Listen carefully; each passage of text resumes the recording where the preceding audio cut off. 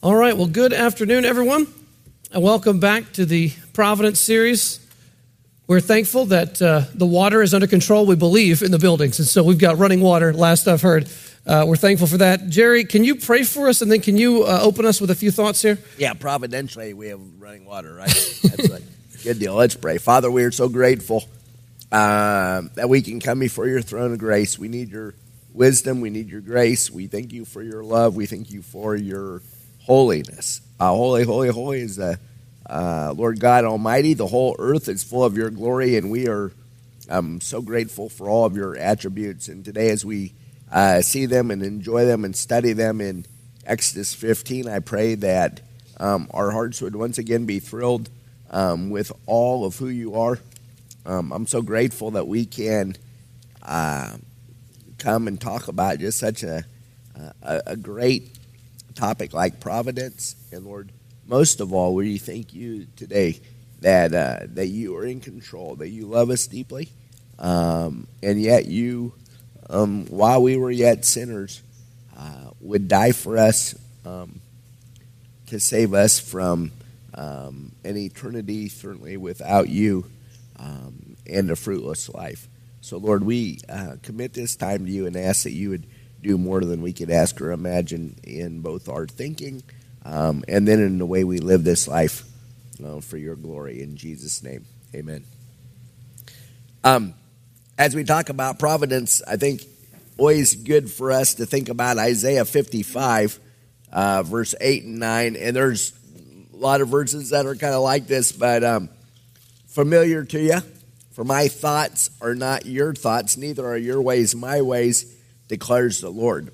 For as the heavens are higher than the earth, so are my ways higher than your ways, and my thoughts than your thoughts. It seems to me that this hit me this week, that one of many things that I'm guilty of is, and especially as we think about this topic of providence, that everything that happens, I tend to think of it from just my perspective. Like, what is this doing in my world? How does this affect me? That can't be right because that makes me uncomfortable or whatever. And I think this is such a challenging series because as we have indwelling sin that is constantly bombarding us and kind of making us wise in our own eyes, I imagine, it seems like we have to fight this idea to say, hey, wait a second. There are a lot of other things that God's doing way outside of my world. It is just not my little world here that he's orchestrating. Now, in the Romans 8:28 sense, he is doing all things together for good, for you, because you love him, because he called you according to his purpose. But I love that you're not, and I'm not the only one involved here. And so I think as we look at Exodus 15, it's a great place for us to start to say, this is way, way bigger. What God's doing is way bigger than us. And for us to probably confess to say, this week it might be tempting to think of things from our own perspective. I wear this little Dexcom thing for my diabetes that tells me what my blood sugar is. Sometimes it's way off if I change it or whatever, and I need to calibrate it. And I think, boy, isn't that exactly what we need to do in our thinking? We have to be constantly, Papa, this sounds like something you've taught us. We need to constantly be calibrating the way we think, in that this whole thing isn't about us. And we can be thankful for that God's got way, way bigger thing. And how do we do that? Joshua 1:8, this book of the law, do not let it depart from your mouth, but meditate therein day and night. Then you'll observe to do according to all that's written therein, and he'll make you prosperous and successful. I think to change the way we think, to realize that God's in control and it's not us. Papa? Well, I was thinking as you were referring to the Song of Moses in Exodus 15, that it's really, this is in response to the glory of God, glorifying God for what he has done, how he has delivered it. My favorite line is, the Lord is a man of war. The Lord is his name. How would you like to follow a Lord that's the man of war? He's in charge. And we all want to follow someone, and we've got a God that we can follow. And he was, I'm sort of a fill-in today, so I'm having to learn from you guys. But we've been over the names of God. 6,800 times Yahweh is mentioned. He wanted to. He actually introduces himself in Exodus. Says, "I am who I am," and Yahweh to not only the Israelites, but to Egypt, to Pharaoh. I don't know this God, Pharaoh says, and so he's making a name for himself, and so the Song of Moses is simply in response to the glory that God has brought upon himself and the Hebrew people from the deliverance, I think. Did you want to read from Isaiah? Did you already read from Isaiah? I did. Wow. What happened to my brain? 9. No, that's, I think we probably ought to read it every day a couple of times. All right, well, turn with me to Exodus chapter 12. Oh, good. Exodus chapter 12.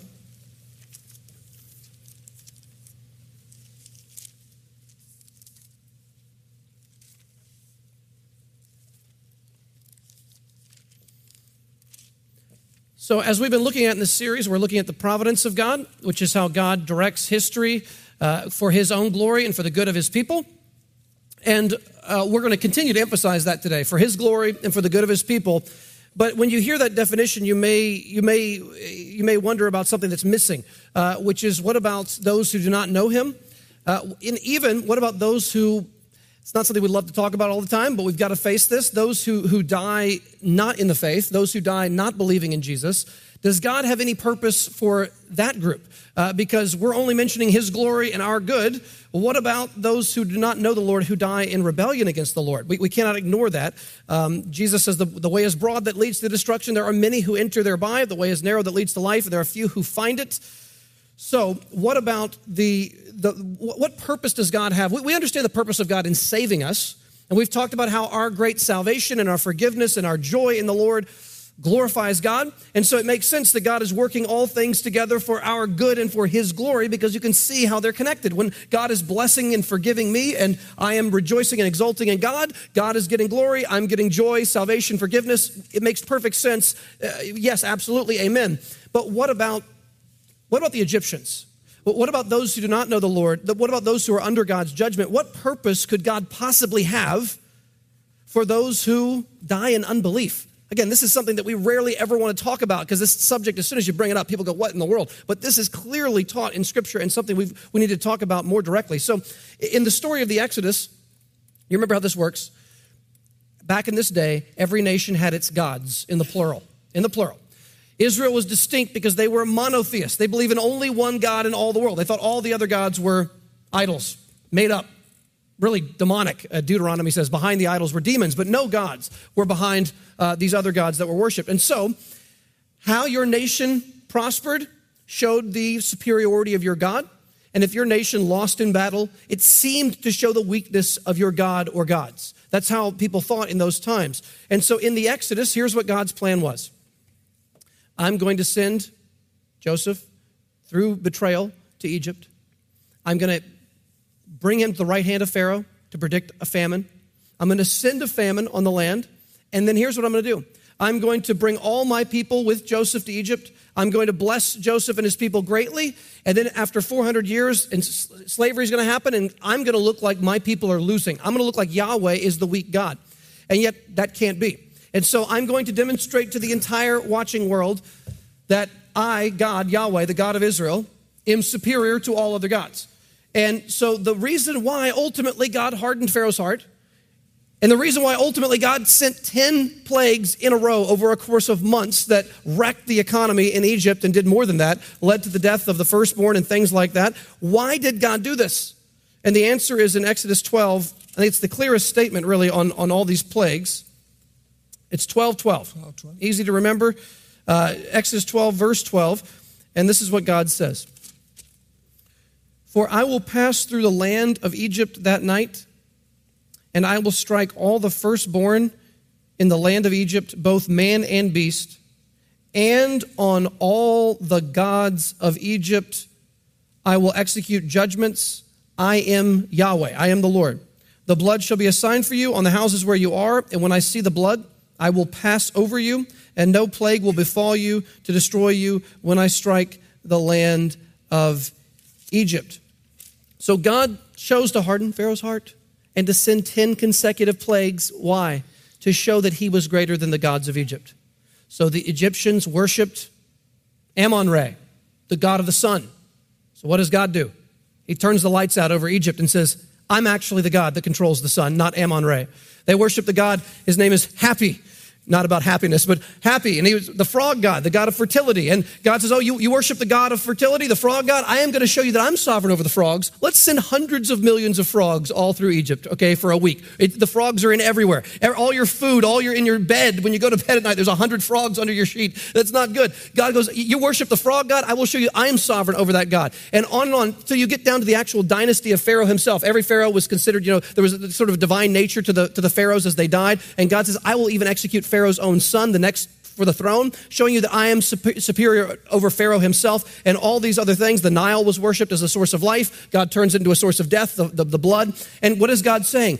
I am the one true God. I, the God of these enslaved Israelites, I am the greater God than all the gods of Egypt because they are no gods. And then finally, with the death of the Passover, the death of the night of the Passover, God once and for all proves that he is superior to all the other gods. Any thoughts just on the plagues? Well, Mark's been reading your Facebook account because I do not own Facebook. Yeah, Papa wrote a paper on this. Yes, he did. And, over all 10, you did not worship any of those gods, but you wrote about them. No, I wrote about them, yeah. Tell us about. Well, just like Mark said, Egypt was one of the more polytheistic cultures at that time. Actually, it was one of the largest empires in the world at that time. But they had a plethora of gods, included frogs and alligators and hippopotamuses and little scarabs and all kinds of things. And it was actually a crime to kill a frog. Kind of interesting because they were Hecate was the god. So why would you now? So okay, you can't kill gods. I'm going to give you all the. I'll give you some of your gods in your bed and see what you do with them. It's kind of interesting because and there was a similar warning that you read in Numbers 33:4. While the Egyptians were burying all their firstborn, whom the Lord had struck down among them, on their gods also the Lord executed judgments. So not only was he judging Egypt, he was judging Pharaoh, he was judging their gods and executing judgment. You mentioned judgment, and that was probably one of the most massive judgments that God ever executed in the history. There's a guy named Bruce Fowler. He's a Jew from Savannah, actually, wrote a book, Walking Through the Bible. And he did some research on the Exodus and corroborates a lot of the events of the Exodus. But he said that he actually talked to Bedouins today, or whenever he wrote the book, relatively recently, that are still talking about the Exodus. I mean, they have an oral culture, and they're talking about, just like Rahab, talking about the Exodus. So it was such a mighty act of God and such a mighty judgment on the gods of Egypt that, it's first page news. Well, that's really good. And it seems like once again, we need to calibrate our thinking in that's still what God's doing. He's showing us each day that he's the Lord, just like we read over and over in Exodus. It's the same God that we have today. Can y'all turn to Joshua? Hold your spot in Exodus and turn to Joshua chapter 2. Fred makes a great point to refer to Rahab here. Let's turn to that just for a moment. Joshua chapter 2. If you're not familiar with how the chronology works here, when they leave for the Exodus, there's, of course, the 40 years in the wilderness. And at the end of the 40 years, they go into the promised land. And the first city they take is the city of Jericho. Well, the walls come down. And so the spies go to see Jericho before the army comes. And Rahab, who was a prostitute in the city, ends up becoming a genuine believer. And James 2 uses Rahab as an example of genuine saving faith because her actions showed that her faith was real. If you look at James 2 on that. But look at Joshua chapter 2. And she hides the two spies in her house. But look at what she says here. Verse 8. Before the men lay down, she came up to them on the roof. This is Joshua 2:9, and said to the men, I know that the Lord, that's Yahweh, has given you the land, and that the fear of you has fallen upon us, and that all the inhabitants of the land melt away before you. Why? For we have heard how the Lord dried up the water of the Red Sea before you when you came out of Egypt, and what you did to the two kings of the Amorites who were beyond the Jordan, to Sihon and Og, whom you devoted to destruction. And as soon as we heard it, our hearts melted, and there was no spirit left in any man because of you. For the Lord your God, he is God in heaven above and on earth beneath. Now, do you see that? Her conclusion after hearing about the Exodus is this. The Lord, Yahweh, your God, the Jewish God, is God in the heavens above and on the earth beneath. So she becomes a believer. How? By hearing about the Exodus. When she hears what God did to the Egyptian gods and the crossing of the Red Sea and what happened afterwards in judgment, she says, it is clear that your God, Yahweh, the God of the Jews, is the God in heaven. He's the one true living God. And that was the purpose of God ultimately in the Exodus, was to show his glory so that people like Rahab and others who had faith would turn and trust in what he has to do, what he has done. Yep. And Exodus 15 really is the place to see this, isn't it? In this Song of Moses. Yeah, let's turn back and to Exodus, and let's start in chapter 14 to build up to 15, because 15 is really where we want to look in particular today. And if you remember, the people have left through the Passover in chapters 12 and 13. Chapter 14, they're out in the wilderness, and they get stuck in what looks like a dead end, where they run up against the Red Sea. So they have the Red Sea on one side, and they have desert on the other side. So they have the Egyptian army coming behind them. There is nowhere to run, nowhere to hide. They think they are going to be dead in a short time. And let's just read some of this. You'll see here again these themes of God's providence and his glory, starting in verse 1. This is Exodus 14, verse 1.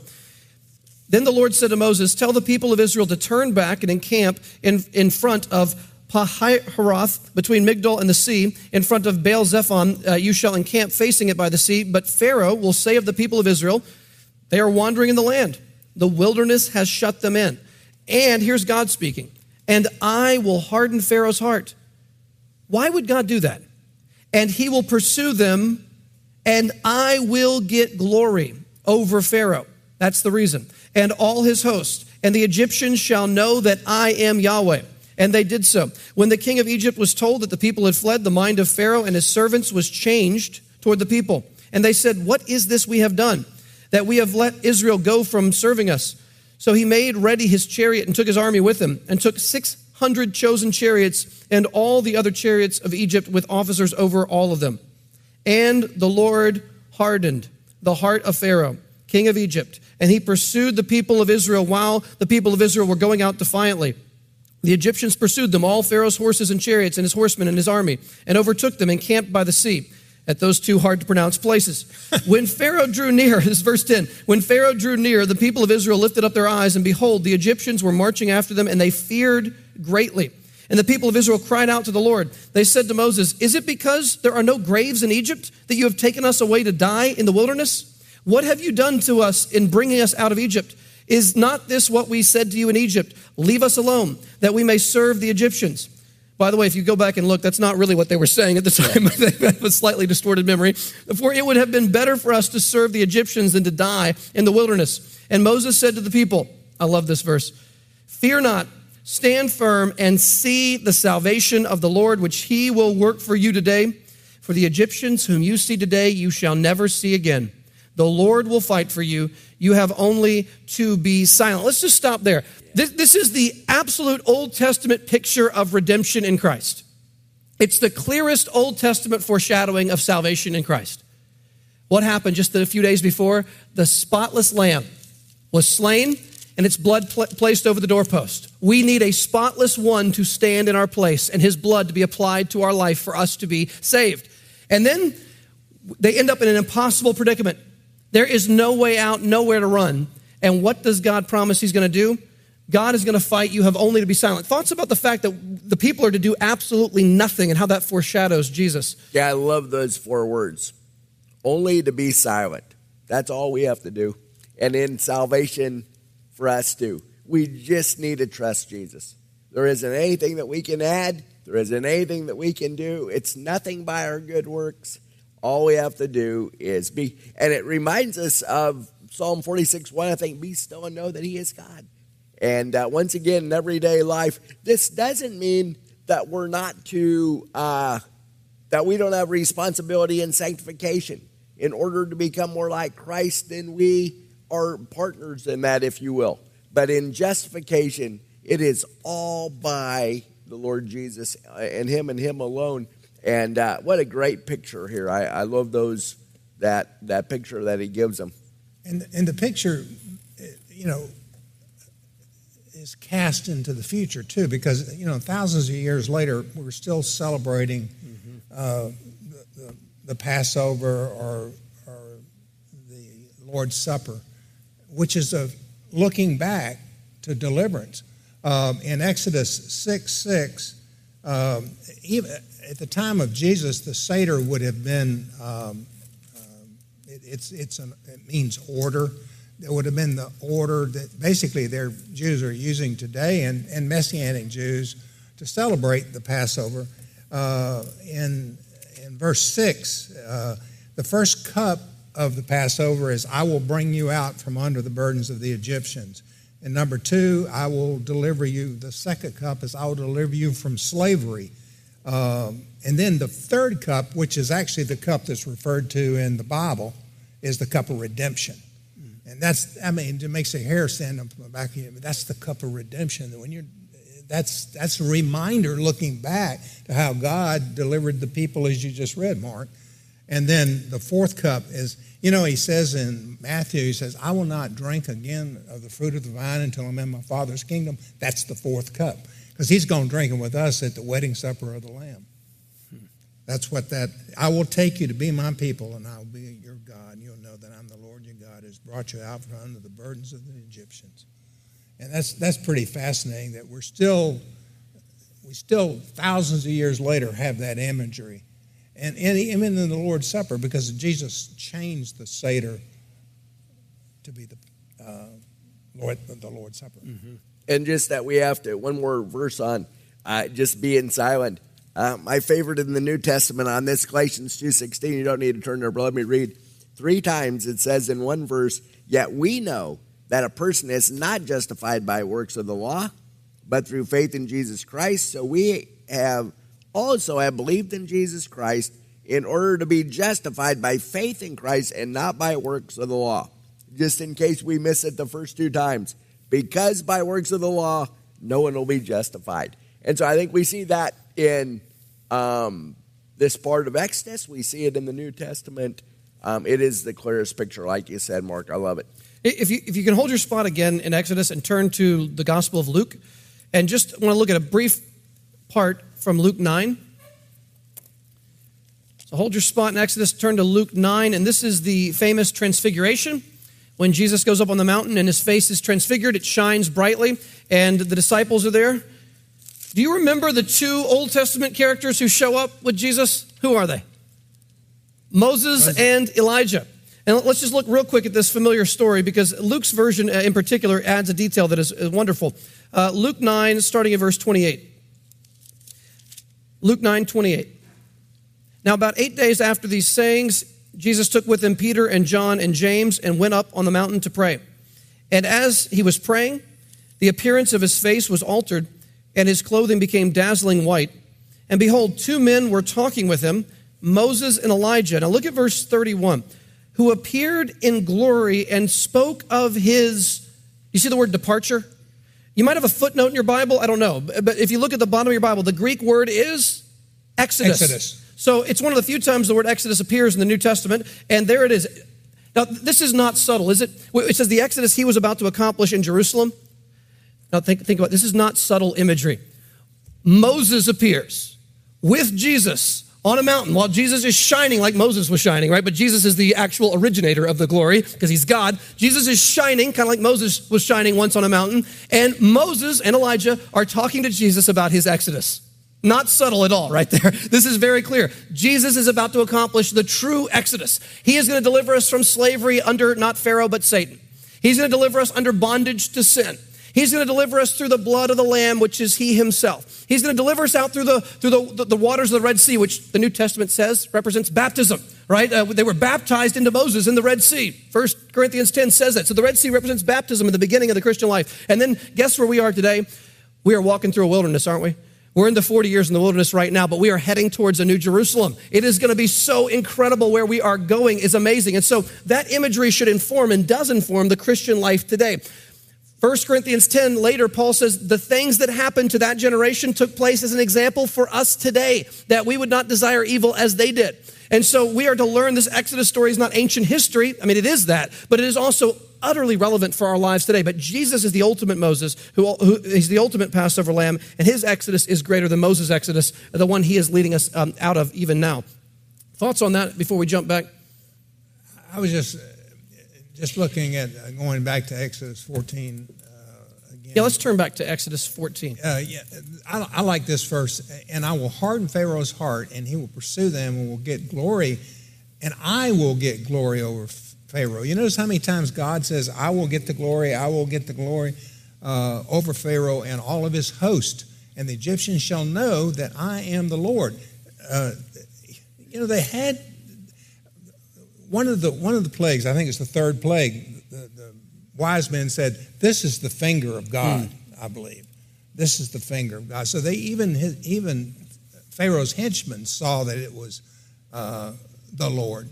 And the Egyptians shall know that I am the Lord when I have gotten glory over Pharaoh, his chariots, and his horsemen. So that's that deliverance that you're talking about in the Transfiguration. That's the Exodus that he's delivered us from now in the New Testament times with the New Covenant. So yeah, and then verse 31, what happens to Israel? Two things. Israel saw the great power of the Lord used against the Egyptians. So what? Number one, so the people feared the Lord. And number two, they believed in the Lord and in his servant Moses. Now, they didn't believe in him in 1522 already. They were doubting, so they weren't. It wasn't like they were sinless from then on, but they sure saw it loud and clear, just like we have. We were, with our kids, we have a children's Bible that goes through these stories with, pictures and stuff. And so the other day we were in Exodus, and it was funny in a kind of sad way. But we would have an example here of God doing some amazing, like one of the plagues. And the Israelites are going, basically, yay, God, like this is fantastic. And the very next page, they're going, God, why would you do this to us? This is terrible. And the very next page, you delivered us through the Passover lamb. You are amazing. And the very next page, they grumbled because they were going to die in the wilderness. Very next page, the Red Sea parts. Lord, you are awesome. They sing this song in chapter 15. Lord, you're the best. Very next chapter, where's our food? We don't like the fact that we've been hungry for 3 days. Lord says, okay, I'm going to give you miracle bread, frosted flakes in the desert. Just wake up. You got free frosted flakes all over the desert. Pick it up. You can have it. It's yours. It's free. Oh, well, this is getting old now. We don't like this anymore. Okay, how about quail? And then on it goes. God, water from the rock, and then they complain a few days later. So can we relate to some degree with the inconsistencies here? We have moments where we are just absolutely overawed by God's goodness, and then 20 minutes later, I'm griping about some nonsensical thing. I'm not trusting the Lord like I should, and that is the ups and downs of our life. We still need God every day to rescue us from our unbelief and from the vestiges of sin that stay alive within us. Wow. So let me just reread part of this just because I want to hear the flow of it. So back to chapter 14 for a moment. I'm just going to read for a moment here. So 14, verse 15. So the Lord says, just don't do anything. Just watch. I'm going to fight for you. 14, verse 15. The Lord said to Moses, why do you cry out to me? Tell the people of Israel to go forward. Lift up your staff and stretch out your hand over the sea and divide it, that the people of Israel may go through the sea on dry ground. And I will harden the hearts of the Egyptians so that they will go in after them, and I will get glory over Pharaoh and all his host, his chariots and his horsemen. Why would God do all that? To get glory, but look at verse 15. And the Egyptians shall know that I am the Lord when I have gotten glory over Pharaoh, his chariots, and his horsemen. Then the angel of God who was going before the host of Israel moved and went behind them, and the pillar of cloud moved from before them and stood behind them, coming between the host of Egypt and the host of Israel. And there was the cloud and the darkness. and it lit up the night without one coming near the other all night. Then Moses stretched out his hand over the sea, and the Lord drove the sea back by a strong east wind all night, and made the sea dry land, and the waters were divided. And the people of Israel went into the midst of the sea on dry ground, the waters being a wall to them on their right hand and on their left. The Egyptians pursued and went in after them in the midst of the sea, all Pharaoh's horses, his chariots, and his horsemen. And in the morning watch, the Lord in the pillar of fire and of cloud looked down on the Egyptian forces and threw the Egyptian forces into a panic. The Lord did that. The Lord threw them into a panic. Verse 25, clogging their chariot wheels so that they drove heavily. And the Egyptians said, let us flee from before Israel, for the Lord fights for them against the Egyptians. Then the Lord said to Moses, stretch out your hand over the sea, that the water may come back upon the Egyptians, upon their chariots, and upon their horsemen. So Moses stretched out his hand over the sea, and the sea returned to its normal course when the morning appeared. And as the Egyptians fled into it, the Lord threw the Egyptians into the midst of the sea. The waters returned and covered the chariots and the horsemen of all the host of Pharaoh that had followed them into the sea. Not one of them remained. But the people of Israel walked on dry ground through the sea, the waters being a wall to them on their right hand and on their left. Thus the Lord saved Israel that day from the hand of the Egyptians, and Israel saw the Egyptians dead on the seashore. Israel saw the great power that the Lord used against the Egyptians. So, as Jerry read earlier, number one, the people feared the Lord, and number two, they believed in the Lord and in his servant Moses. Now, this sets us up for chapter 15. Jerry, is chapter 15 a little different than sometimes we expect from a praise song? Can you just say a word about this before we read into it? I think so. It's just so, it's so different than the way we think. And I just think we need to read it to see that. And then the relationship that it has with Romans 9, 22 and 23, if we can get there. Absolutely. Fantastic. So what we see here in this chapter is an amazing praise song. And I say it's amazing because the themes of this song are not themes that we're used to singing in praise songs necessarily. And I'm going to give you an argument now, and then we'll read it, and you can test whether this is a correct argument. Here's what I think is going on, and I'm borrowing this from other people. God does want to be glorified, but he does not want to be glorified in a way that minimizes the fullness of his character. So if you think of an engagement ring or something like this, when a girl first puts on the engagement ring, she's often looking at it from every conceivable angle. Why? Because you see each facet has a slightly different glory. You look at it from every side. You want to see every single facet of the beauty and glory and take it all in from every angle. God's character is like a priceless engagement ring. And God does not just want to be known for one of his attributes like omniscience. He wants to be known for all of his attributes. Now, this is the shocking and sort of radical part of what we're arguing for here. What we would argue is this. There are attributes of God that would have been virtually entirely invisible to us for all of eternity had certain things not happened in world history. And I'll just give you one example. Romans chapter 5, verse 8.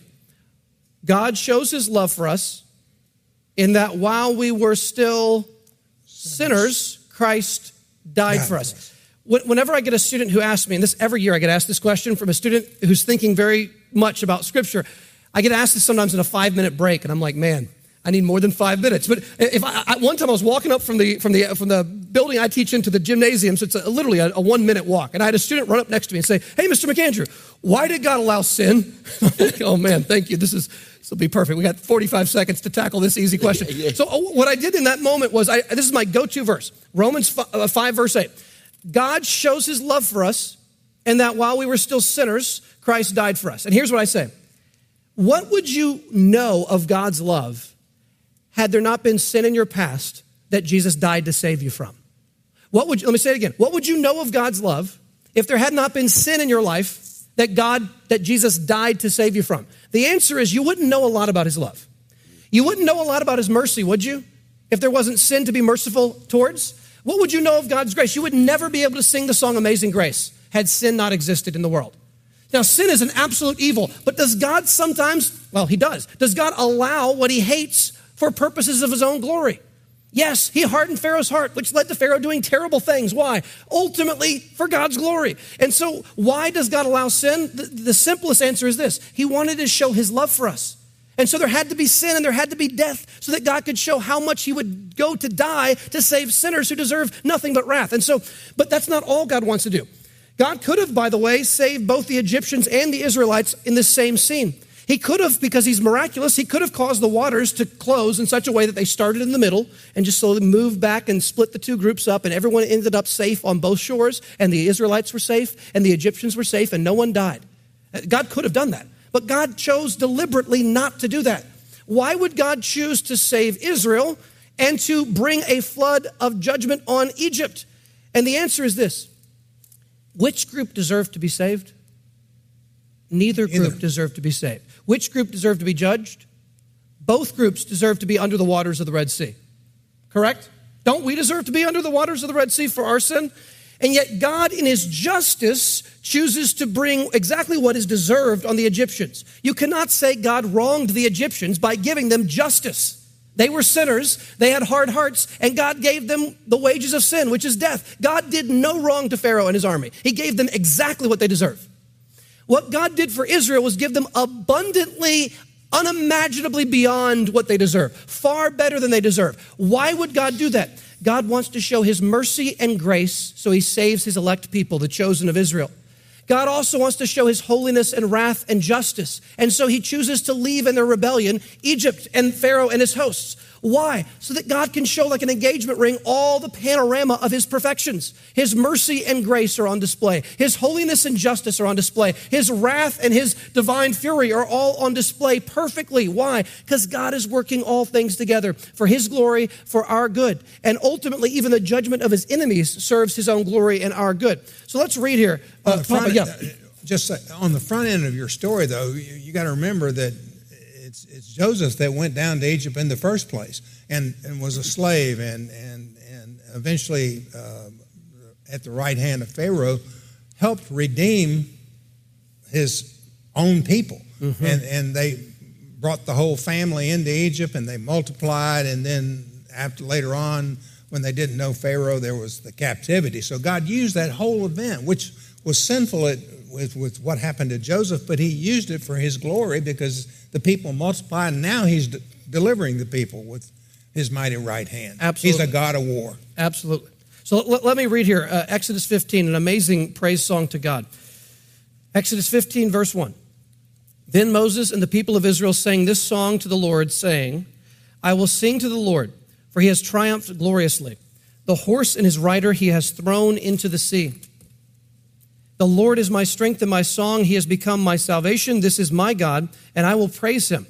My father's God, and I will exalt him. Why are they praising God? Verse 3, the Lord is a man of war. The Lord is his name. Why are they praising him? Verse 4, Pharaoh's chariots and his host he cast into the sea, and his chosen officers were sunk in the Red Sea. The floods covered them. They went down into the depths like a stone.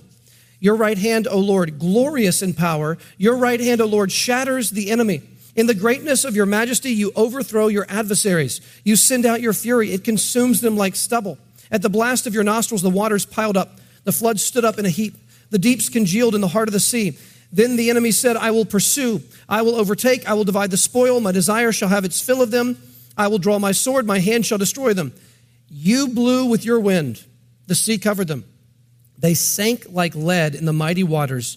Now look at verse 11. Who is like you, O Yahweh, O Lord, among the gods? Who is like you, majestic in holiness, awesome in glorious deeds, doing wonders? You stretched out your hand, the earth swallowed them. Now, do you see that? The Egyptian gods were not stronger than the God of Israel. God just proved it by destroying their army in one moment. The God of the slaves just beat the God of Pharaoh. How could he do that? Because he is the one true and living God. He is majestic in holiness. And then they praise God for his steadfast love and redemption. Verse 13, you have led in your steadfast love the people whom you have redeemed. You have guided them by your strength to your holy abode. The peoples have heard, and it goes on and mentions the other peoples who have heard. The people of Philistia, Edom, Moab, Canaan, they melt away in fear at what God has done. And for years they talked about this. Oh, yeah. Israel's enemies talked about this. I mean, Rahab is 40 years later. She's still terrified of the God of Israel and trusting in him. That's right. So let's turn to Romans real quick, because I think there's an amazing New Testament connection with what we just saw. I think an amazing one. And I don't want to sound arrogant. I think I can almost guarantee you that Paul is talking about what we just read in this text. This is Romans 9, and I can guarantee you because he mentions Pharaoh by name just a few verses earlier, and I want to read this here for us. And I just think this is an amazing way of answering a very difficult question. And don't you think this might be as bothersome of a text if we just took it out of context, really, and it does bother us, and maybe even to a degree, especially if we just think about it from our perspective like we started. If we think everything's from our perspective and we don't consider the Lord's glory, which is kind of hazardous, but that's the way we operate a little bit. This sounds ridiculous to us. Yes, and Paul's aware of that. Look with us here. This is Romans 9, start in verse 14. What shall we say then? Is there injustice on God's part? By no means. He gives two reasons. Verse 15 is reason number 1. For he says to Moses, I will have mercy on whom I have mercy, and I will have compassion on whom I have compassion. So number 1, if God shows mercy to Israel or to you, that is mercy, which means it's by definition undeserved favor. And God is being kind. Verse 16, he draws out an implication. So then, it depends not on human will or exertion, but on God who has mercy. Then reason number 2, why God is not unjust to do what he does. Number 2, verse 17, for the scripture says to Pharaoh, for this very purpose I have raised you up, that I might show my power in you, and that my name might be proclaimed in all the earth, which it clearly was. As Rahab would say, yes, it was. Verse 18, so then, he, God, has mercy on whomever he wills, and he hardens whomever he wills. Verse 19, you will say to me then, why does God still find fault? For who can resist his will? But who are you, O man, to answer back to God? Well, what is molded, say to its molder, why have you made me like this? Has the potter no right, this is creator rights, has the potter no right over the clay to make out of the same lump one vessel for honorable use and another for dishonorable use? Now here it is, verse 22. What if God, desiring to show his wrath and to make known his power, has endured with much patience vessels of wrath prepared for destruction in order to make known the riches of his glory for vessels of mercy, which he has prepared beforehand for glory? Jerry, thoughts on those two weighty verses? I want to hear your thoughts. That's my thoughts on that. It just is you just see his purpose for the unbeliever and his purpose for the believer, but it's all overridden by showing glory, showing all of his, like you said so well, the attributes that he has. All of them equally amazing, and we should be in awe of all of those attributes, not just his love, mercy, and grace. So would y'all agree from the context, Pharaoh and the Egyptian Exodus is in Paul's mind? If you look at verse 15, do you see it there? He mentions Pharaoh. No, I'm sorry, verse 17. Do you see the Exodus and Pharaoh are mentioned in verse 17? Okay, now let's test it. Let's test what I said. Verse 22 again. What if God, desiring to show his wrath and to make known his power? Remember what I said? Does God want to show all of his attributes? He doesn't just want to show his love. He wants to show all. Does that include his wrath here and his power?